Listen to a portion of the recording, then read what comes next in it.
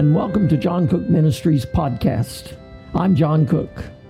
Welcome back to our continuing study on the pastoral epistles. This is the study on 1st and 2nd Timothy and the book of Titus.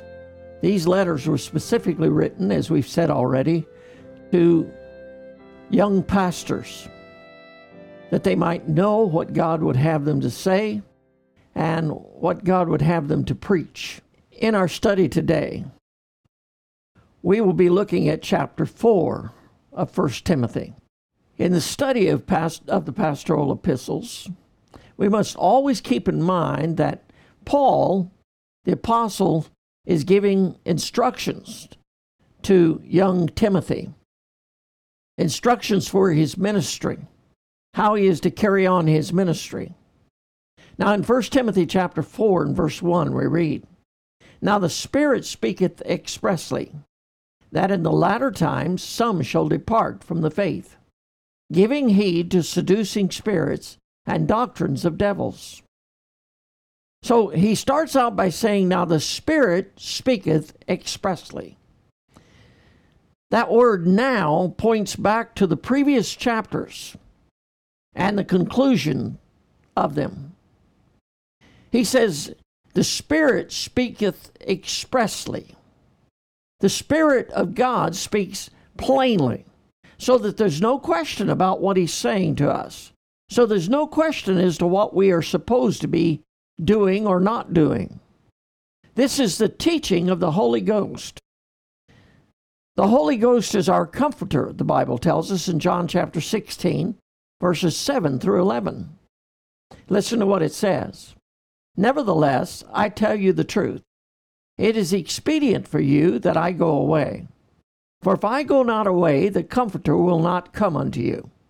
But if I depart, I will send him unto you." This is Jesus speaking to the disciples. "And when he is come," that is the Holy Ghost, "when he is come, he will reprove the world of sin and of righteousness and of judgment." He's going to bring conviction of sin because they believe not on me. The sin of not believing on the Lord Jesus Christ. Of righteousness because I go to my Father and ye see me no more.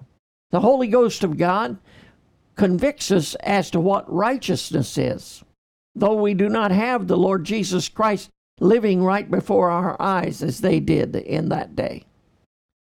And then he goes on to say of judgment, because the prince of this world is judged. The Bible is very clear about those three subjects. And if we are what we ought to be as God's people and as God's preachers, then we are to follow the leadership and teaching of the Holy Ghost of God.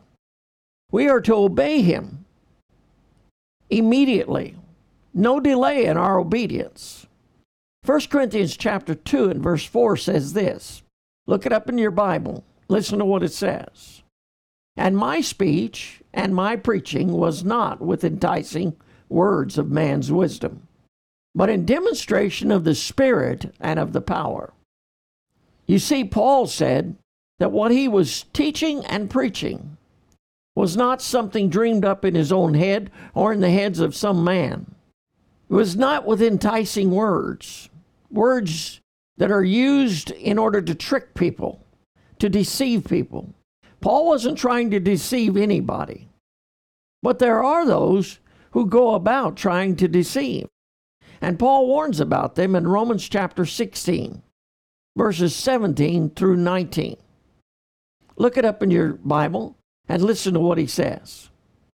"Now I beseech you, brethren, mark them which cause divisions and offenses contrary to the doctrine which ye have learned, and avoid them." These are preachers who come preaching those things which are contrary to the preaching and the doctrine that have been delivered to the church already. "For they that are such," he goes on to say, "serve not our Lord Jesus Christ." They're not serving God. We have many like that today who come around and want to teach and preach things that the Bible doesn't say. And They want us to believe that they are preachers of God, but they're not. And what are we to do? We're to avoid them. For they that are such serve not our Lord Jesus Christ, but their own belly. They're not serving God, they're serving themselves. They're serving their own appetites. And by good words and fair speeches deceive the hearts of the simple. There's those enticing words he was talking about. These come with enticing words. They entice people by using fair speech, things that won't offend them, things that won't upset them, things that appeal to the flesh. For your obedience, he goes on to say, is come abroad unto all men. I am glad, therefore, on your behalf, but yet I would have you wise unto that which is good, and simple concerning evil. In other words, in very simple terms, we're not to study evil. We're to study the things that are good. And those are the things that agree with the Word of God. Then he goes on to say in 1 Timothy chapter 4 and verse 1, that in the latter times, when we talk about the latter times, we're talking about the day and time in which we live. In 2 Timothy chapter 3, 1-7, Paul talks about the last days. Paul didn't use that expression, last days, here. These are the times leading up to the day of the Laodicean church age, the time we live in today. Then he says, some will depart from the faith. Not all are going to remain true to the Word of God. There are going to come some who depart, some who set aside the faith. These are those who turn their backs on Jesus and his words. They come preaching another gospel, which Galatians talks about in Galatians chapter 1, verses 8-9. Paul says, but though we or an angel from heaven preach any other gospel unto you than that which we have preached unto you, let him be accursed. Pretty strong words.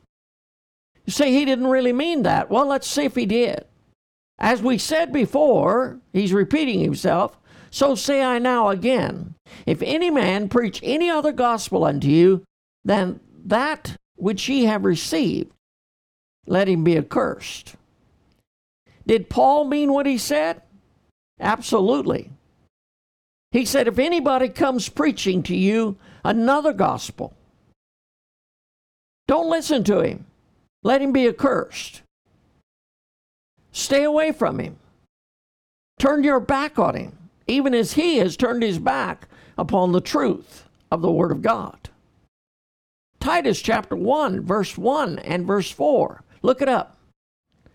Paul speaks to us saying, Paul, a servant of God and an apostle of Jesus Christ. There's his qualifications and his authority, according to the faith of God's elect and the acknowledging of the truth, which is after godliness.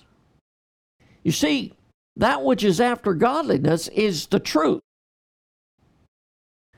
It says in verse 4, to Titus, mine own son, after the common faith. That is, Titus was somebody that Paul led to Christ.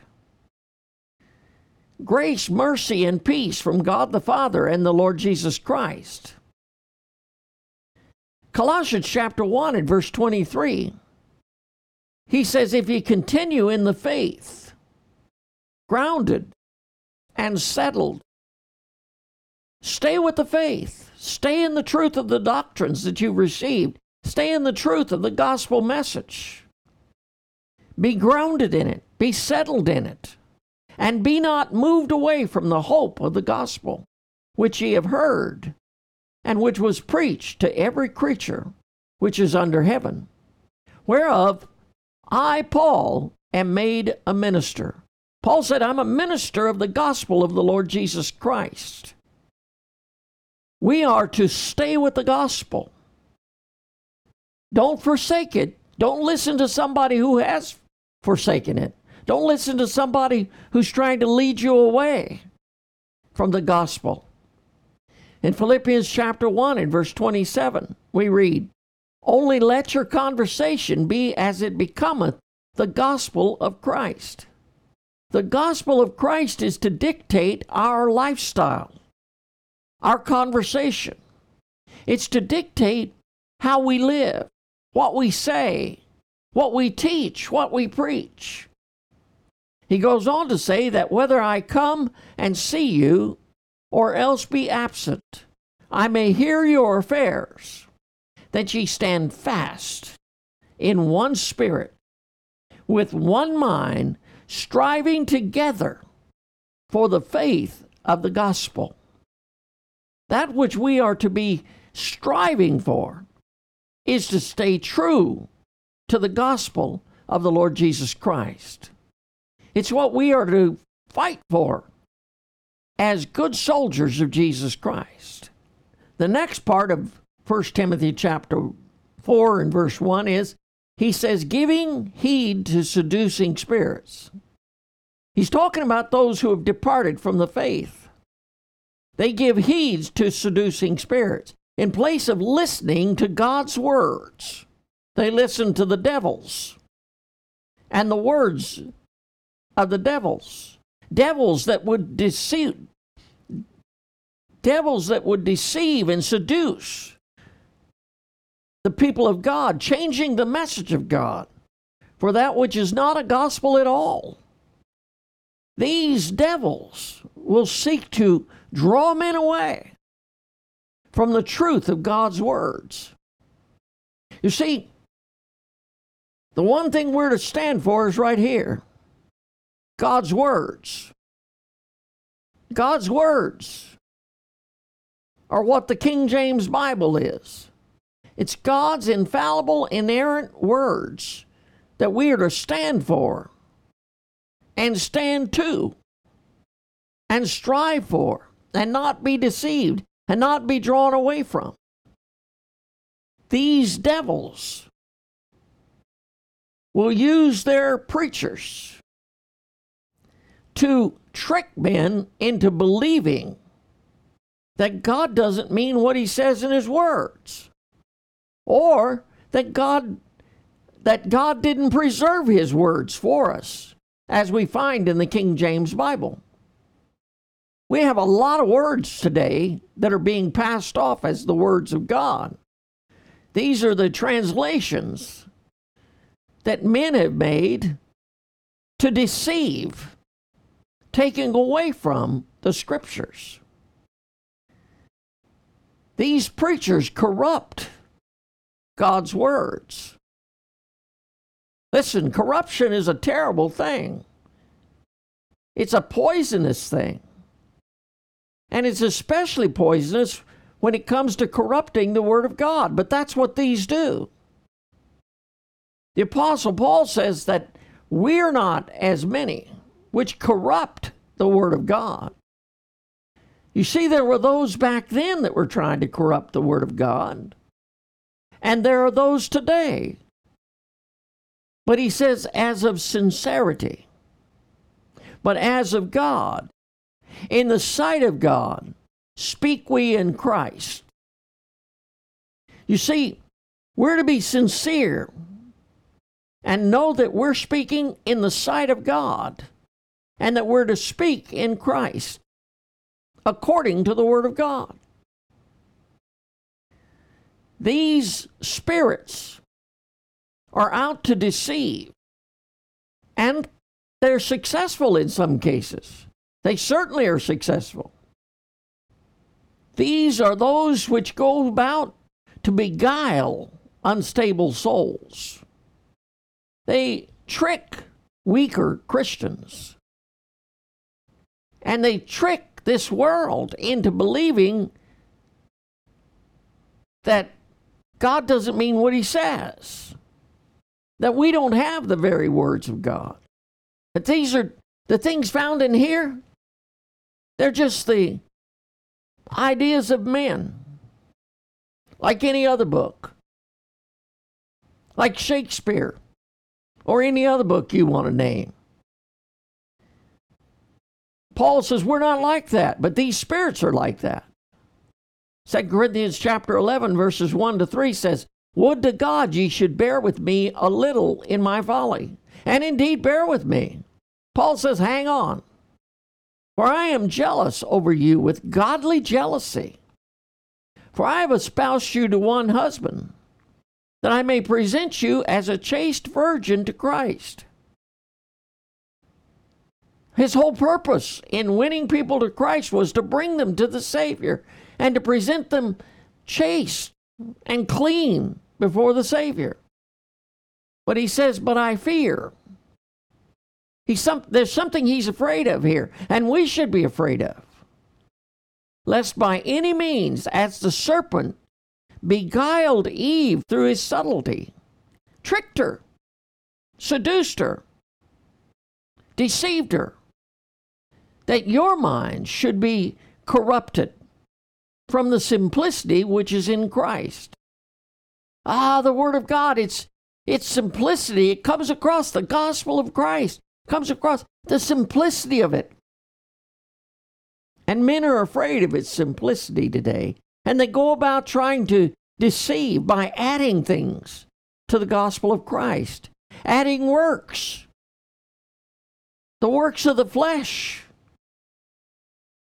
We have those who go about today teaching a lordship salvation, saying that you have to make Christ Lord of your life.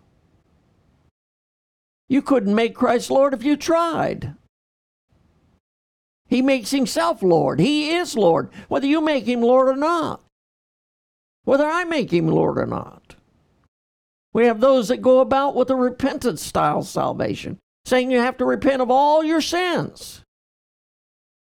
Certainly we have to turn to Christ, and that's repentance in itself. And turning to Christ, we turn from our sin. But we couldn't confess all our sins to God, no matter how we tried. But my brother, let me tell you something.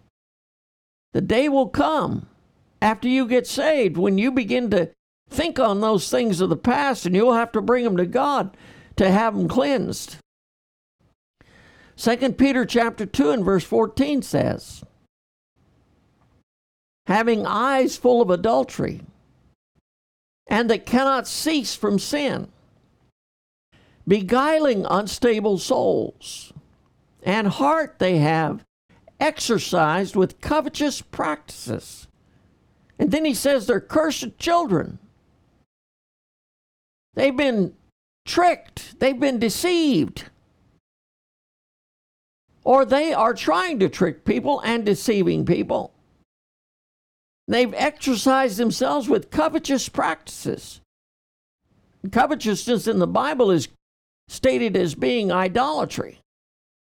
And it says they're cursed children. Hey, this is John Cook again. Thank you for listening to the John Cook Ministries podcast on the pastoral epistles. Before you hit that exit button, how about take some time and leave us a comment? Or maybe a prayer request, or what question do you have that we might be able to answer for you? Let us know how we can help you. And don't forget to subscribe to the John Cook Ministries podcast, and you will get the next lesson just as soon as it is released. Well, we'll say goodbye for now. God bless. Till the next video.